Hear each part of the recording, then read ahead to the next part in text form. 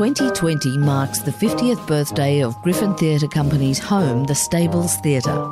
I'm Angela Catterns. Join us as we celebrate the anniversary in this special series of podcasts where we'll hear about the theatre's history and talk to some of the country's most celebrated artists.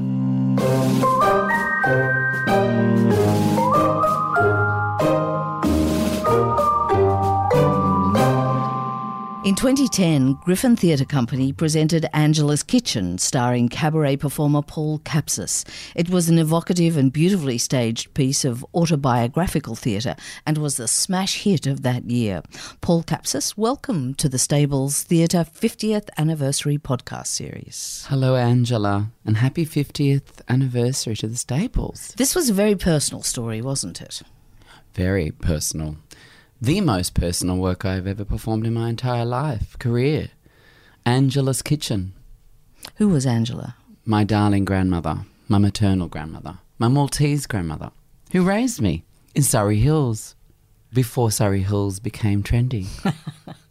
And so you played multiple characters in this piece? Yes, I played my grandmother, my grandfather, my mother, my auntie, my brother, my cousin, myself.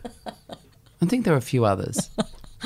Amazing. There was a scene around a kitchen table, which I improvised when I did the workshop with Julian Merrick, the masterful director. Yes. Well, let's talk about the story of how it came about. I know at the time you were a singer. What kind of a singer were you? What kind of songs?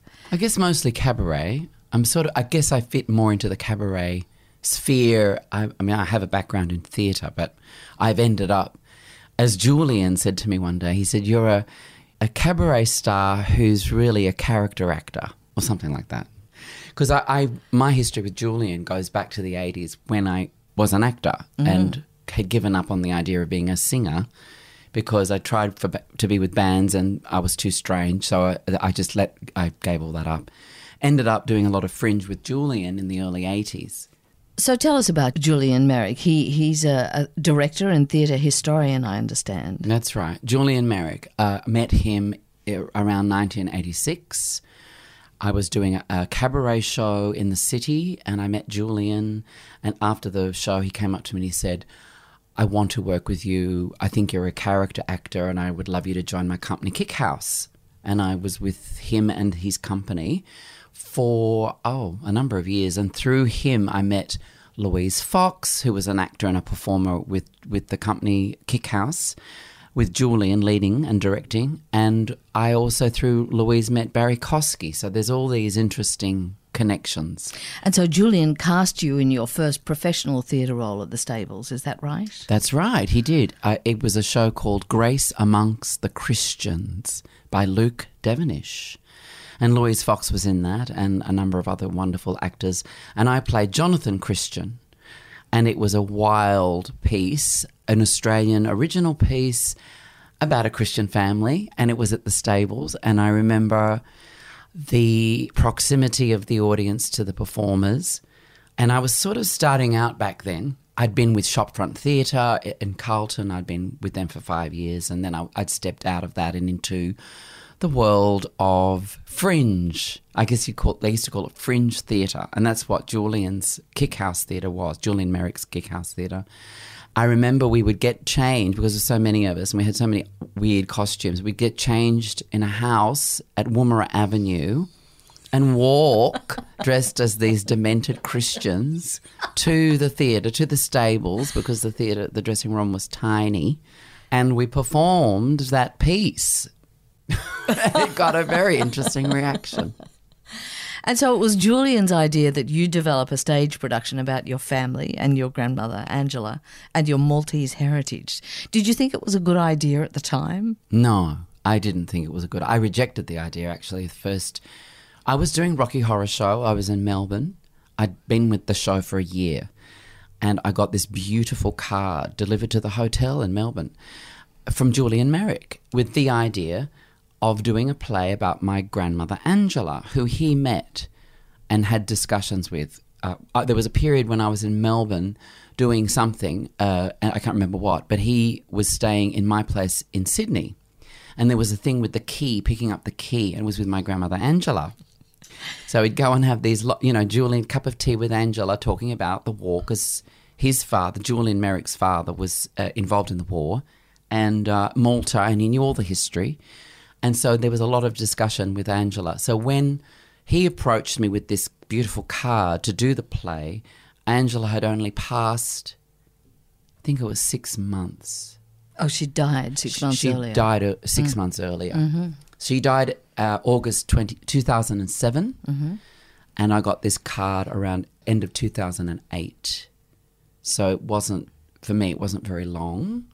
And the idea, I balked at the idea. I thought, oh no, I could never stand on a stage and talk about my grandmother, because that would be too much for me. Too personal. Too personal and too upsetting, I think. That was my idea. But the thing was, in the card, he talked about her, but he talked a lot about migration and that it was an important story. It was an Australian story. And also he had interest. He'd taken the idea to Nick Marchant, who was the artistic director of the Griffin Theatre at the time, and that Nick was keen to give us a workshop. I called Julian. I said, thank you for your beautiful card, but I don't think I can. And he said, that's okay. He said, you think about it. Take as long as you need. He goes, the offer's there from Nick.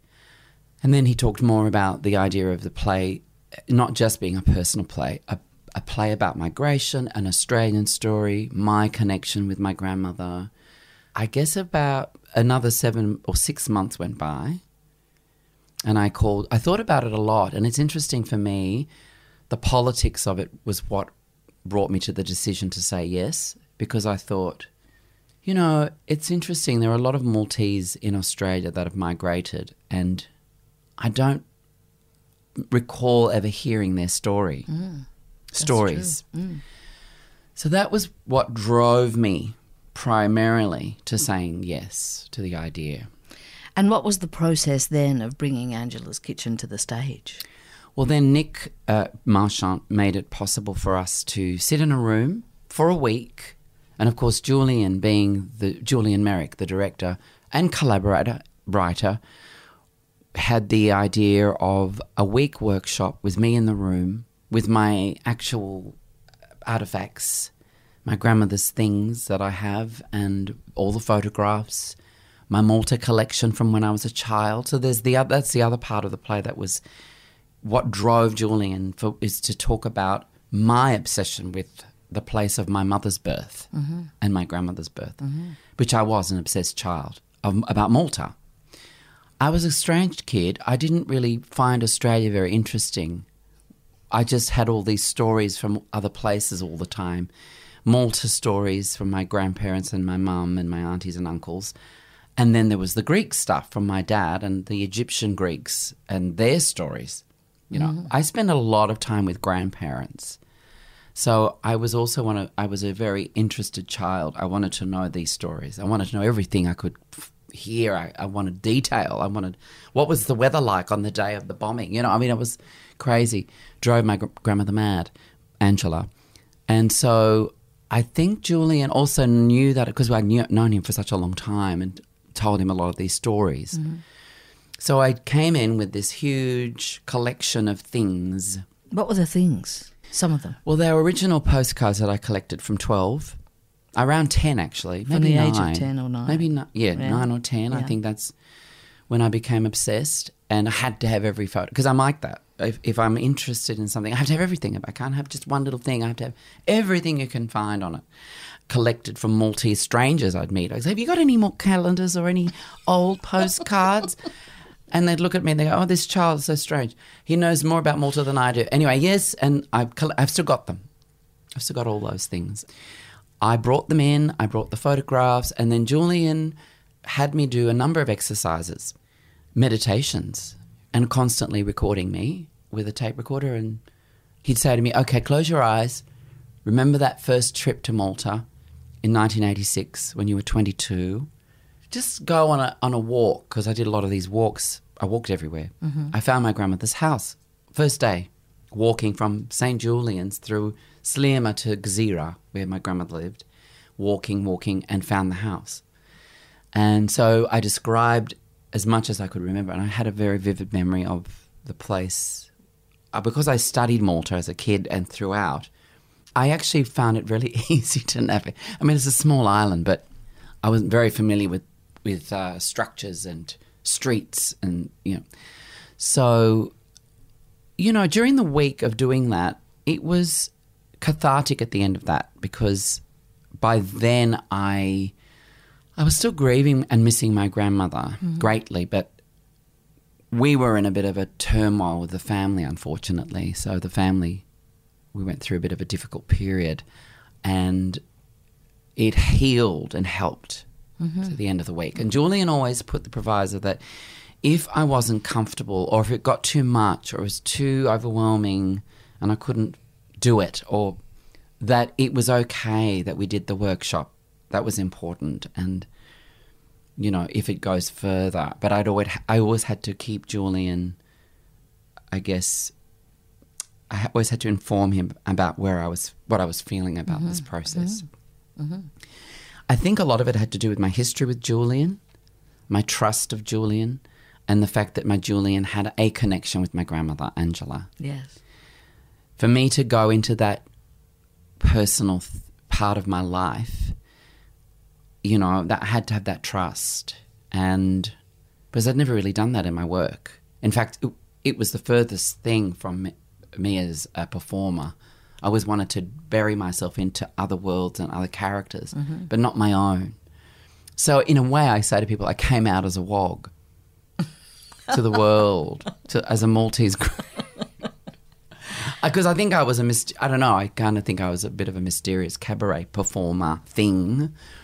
Did channeling of Janis Joplin and Judy Garland and all the dead ladies, Billie Holiday. And so a script evolved from that process? So Julian went away after the week, with recording and transcribed every single thing that I said. Can you imagine? The torture. It was this huge pile. It was like this big. Huge pile of papers. Huge pile of papers. So then he looked at all that, and then through a long period took chunks of the dialogue and formulated a play. And also Hilary Bell was involved. She worked on the script. She worked on the script. And Julian wanted the shape of the piece to evolve, but not to lose my voice. And that was the thing. He said, we have to have you as you speak, not in theatrical, not in a theatre way, but in a more kind of how I would speak and telling those stories as I did on the tape. There was an improvisation I did that Julian got me to do around the table, and he said to me, so remember when you were maybe 10 or so and around the kitchen, where was your grandfather? Where was your grandmother? Because people tended to always sit in the same, and that was exactly what happened with our family. Yes. Mum there, my grandfather there, my brother opposite me here. Grandma never sat down, always hovering. Or in the kitchen. Hovering around the kitchen table. And I improvised something, and I went into these characters, which I had in other shows. I did this kind of style of two characters talking to each other, like Judy Garland talking to Liza. Judy, Liza, Mama, doing this kind of weird. And I did this with my family around the table. And I went into this, I don't know, not a meditation, but I just got lost in the improvisation. And Julian recorded it. And that improvisation remained in the piece from its inception to the last performance. It didn't change. And so how long did it take until you reached the stage of rehearsals for the production? I think it was about 1.5 years. Wow. There were a lot of meetings. When I was in Melbourne, or if I happened to be doing something, I'd go to Julian's. There was one time we had sat down with Hilary, but mostly it was me sitting in Julian's kitchen in Melbourne and reading. And it was interesting. There were things I read that I said I cannot say that. There were just certain things that were too much, too personal, too much. But a lot of it, there were some things I balked at, and Julian encouraged me to keep going with it because he wanted there to show this conflict, I guess, or the darker side of things in this story. So, yeah, then we rehearsed. And there were a lot of props and a lot of technical features. What were they? So Julian's partner, Louise McCarty, is a great theatre designer, film, television designer. And because I brought all the original things in, the original crocheted blanket my grandmother used to put on her legs or lean on at the table. And she said, oh, we can't have any of those original things. Everything will have to be replicated, including books and things that I used. But all of the cutlery and all the things were from thrift shops. And also she did this clever thing where she created a skyline of Malta using kitchenware, which I used in the play to describe the bombings and, you know, and she made this cupboard. She designed this cupboard and I think she made it as well. And a kitchen table that was the bag at the end of the piece when my grandmother's on the boat going from Malta, which I fold up. It was incredible. Yes. And so I understand Sam Strong, who came on as the artistic director at Griffin at that stage. That's right. Nick had left and then Sam Strong came on as the artistic director through the whole, the 2 seasons. The first season, 2010. The 2010 season was rehearsed in an office building in the city in George Street. It was like an old bank. I remember we had the entire floor. And then, of course, I was confronted with the learning of this massive monologue piece, no singing, and recalling those stories and those walks and then the family stories was technically difficult and, a little bit painful to learn it. And then once I learnt it, I think it was like a week before maybe the actual first performance at the Stables, the Griffin, then the emotional hit once I learnt it. So I hadn't been affected by it until, I was when I read it around the kitchen table with Julian and Louise McCarty. The performing of it then was the tricky part. Were you worried that no one much would be interested in your story? Well, I was. I was the person saying, oh, this is silly. What are we doing? This is nuts. I think it was 6 weeks, the first season, I said, you've got to be joking. Who is coming? Or was it a month? I thought it was crazy. I said, no one's going to come. No one's going to come. It's, I was really, I didn't believe it. And then the opposite happened. So tell me, do you remember the opening night? I do. My mother was there. I was very nervous because for my mother to hear those stories, what was her response? She didn't have much of a response. Oh, she wasn't moved or she didn't say much. Entertained. She just said, yes, that's what happened. I think that's what she said. Not much. But my mother doesn't say much about my performances. She doesn't, because some Maltese are very superstitious and my mother's very, she doesn't like to say positive things in case the opposite happens. It's an old Maltese thing that my grandmother had as well. Angela had that. But not to that extent. But she, this thing about drawing the evil eye. And so, so tell me more about the opening night. So your mum was there. It was a full house. Yes, it was a full house. We did the previews. I was very nervous. I'm always nervous. It doesn't matter what I do. I'm very nervous. I also felt exposed because I didn't have anything to hide behind. Also, I didn't wear makeup. I wore very, very simple streetwear, really. Louise McCarty had me in a very, very, very, very simple, easy to walk around on the stage and nothing restricting, but very me as well. And at the end, I wore a dress, which was to represent my grandmother. At the end, where I wore her gold, simple earrings and just a little bit of lipstick. My grandmother never wore. I don't ever remember her wearing lipstick. So it was very, very simple in terms of how I looked. So I felt, as I was telling this, because it was such a personal story, there was a part of me that thought, why on earth would anyone be interested? Why is my story So I always had to remind myself of Julian's premise for doing it, which was it's about this Australian story about migration and the story of Malta and your connection to it and your grandmother. I'd have to remind myself of that when I get that feeling of, oh, why am I doing this? This is nuts. You know. And so, Paul, can you remember any of the lines? Would you be able to just share with us a tiny little bit of dialogue from that play? I should remember the opening because the last time I did it was 2017 in Malta. Oh, really? Yeah, we did a season in Malta. We finally got to Malta after many attempts and near misses. We got there in the end. And what was that like? Extraordinary. Very emotional. Every show I broke down because to me that was beyond imagination for me to tell my grandmother's story in her country because she always had that strong connection to Malta. She never lost it, even though she never went back. She left in 1948 but never went back. She was terrified. What an extraordinary turn your career has taken. Indeed. Oh, it was beyond.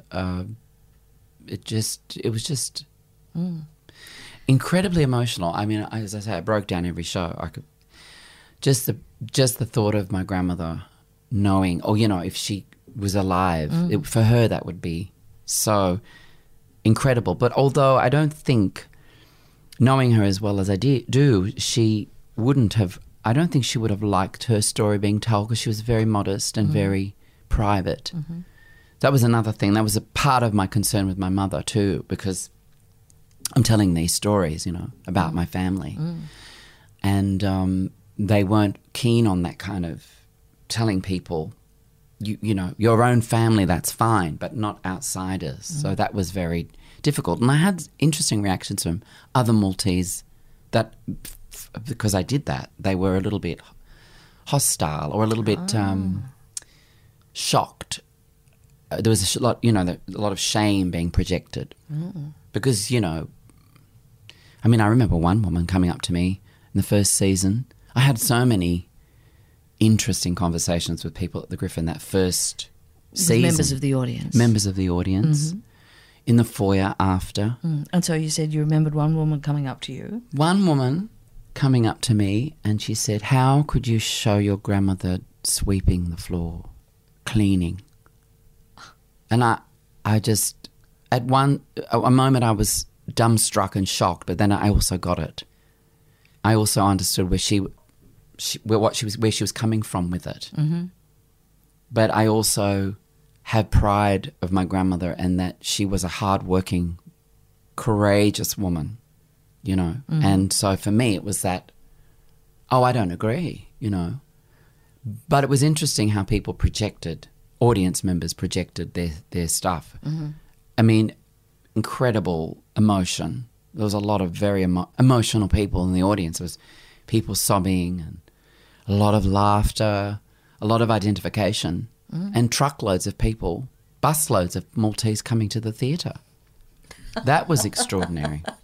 How fantastic. So I guess you're used to being on stage alone as a musical performer. Was it, like that, presenting a dramatic play by yourself, solo? Well, it's interesting, Angela, because I never felt alone in that show. It's weird because I had my grandmother's voice. When I was playing her, I could hear her. And that for me was a great comfort, but also painful. So I didn't feel alone. I mean, I guess every night I'd think, oh boy, I've got this massive journey to go through tonight. I've got to go to all these places. There were a lot of places in the piece. Some really dark ones, really funny ones, very emotional. And I had some nights in the first season and the second, particularly Malta, when I broke down and it got harder for me, not easier. So 2012, when we revised the show, it got harder because I missed my grandmother more, and I still do, more than I did before. I mean, I think that's the thing about grief. And one night at the Griffin, there was a elderly couple who knew my grandmother. That was the first season, 2010, and that was one of the most difficult shows that I ever did because they sat in the front row, husband and wife, and my grandmother knew them well.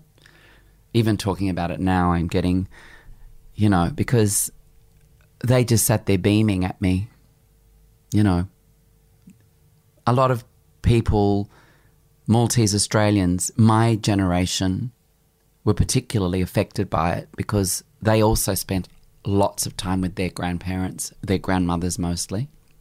I remember one night, one woman sobbing so much that she couldn't leave the theatre after. She was still there. And then, because I took so long to get out of my dressing room, they said, there's a woman, she's sitting at the back and she's just beside herself. She's Maltese. And I said, you must bring her in. I have to talk to her. And she was very emotional, and she said, I had the same connection with my grandmother and she passed not long ago.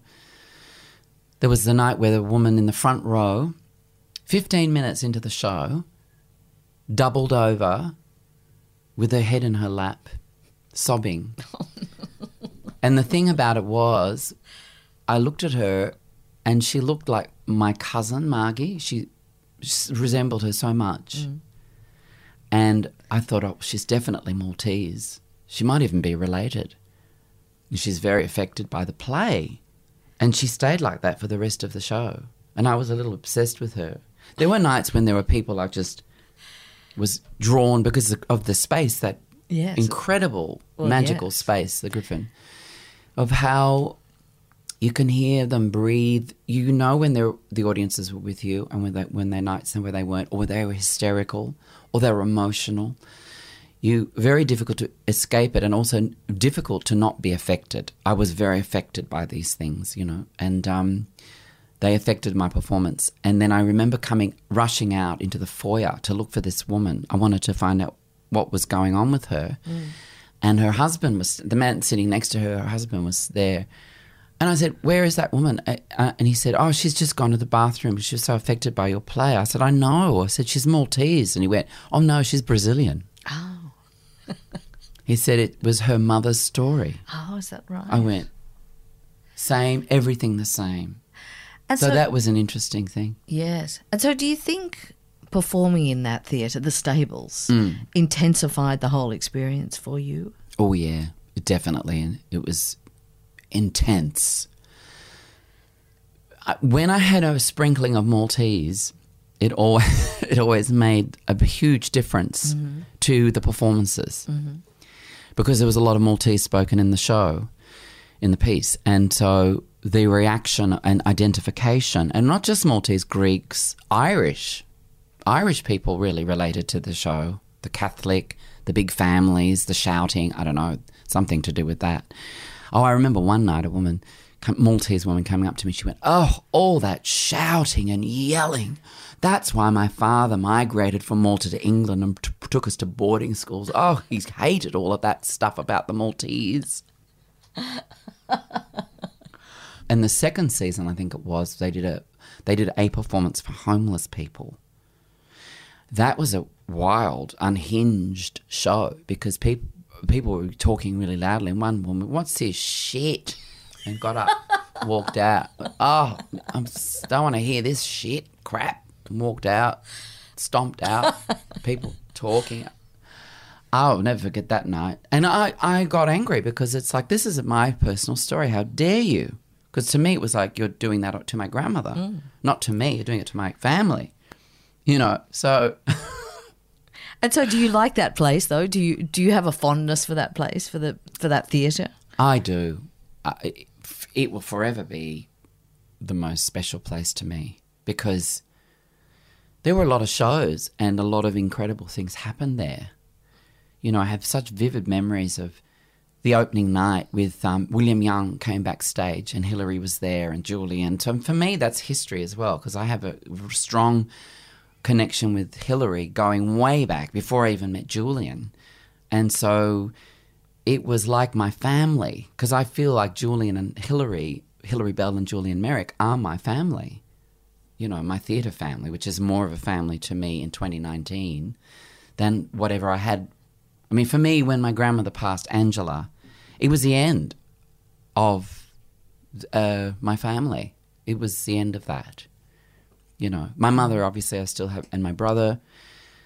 And the other thing that was interesting, because it was focused on my Maltese grandmother, the Greek side wasn't really represented. You know, so it was interesting. My dad came. That was a difficult show because clearly for my father to sit there seeing me talk about my Maltese side and really barely mention the Greeks, you know, that says a lot. And he didn't have a lot to say about it except to say, I didn't know you could speak Maltese. You know, it's an interesting question about aloneness, because there are plays that I've done and things I've performed when I have felt incredibly alone. In the days when I used to do shows with backing tapes, or when I was doing Barry Kosky's show in Vienna, I had a band. There were a number of things I performed, Little Bird in Adelaide, where I have band, but you go to the theatre, the band are tuning up, but you're in the dressing room, you're going into that zone.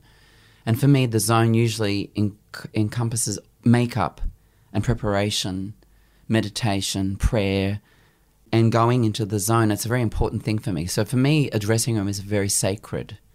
I don't like people going into the dressing room before or after a show. I have a really funny thing about it. I just don't like it. A lot of performers want people in the dressing room to talk and to mingle. Cheer them up. But I don't want people there. I don't want anyone there. Only people who are involved in the piece. The director, writers, stage manager, lighting. But I don't want it, other than them, I don't want anyone there. And I also created a shrine at the Griffin. I remember in that gorgeous tiny dressing room, pictures of my grandmother and my family and Malta.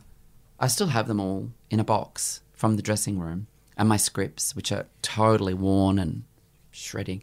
They were all there in every dressing room I performed, but particularly that theatre and particularly the Griffin, because of the way I felt the audience. You know, you just can't escape that intense feeling of an audience. I mean, one of my other favourite places was to perform in the second season when we toured it, was the Parramatta Theatre, because a lot of Maltese went.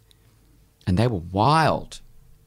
They were talking and to me and to each other and singing. And, you know, that was extraordinary. And one night in Canberra at the Street Theatre, a Maltese woman in Maltese told me to stop.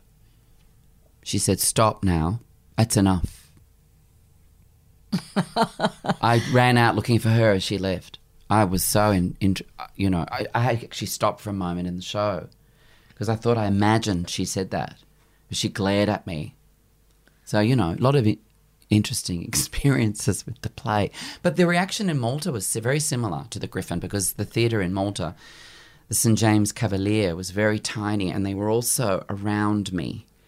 So very similar. But it was a square though. But the Malta, they were all talking and hilarious. Fantastic.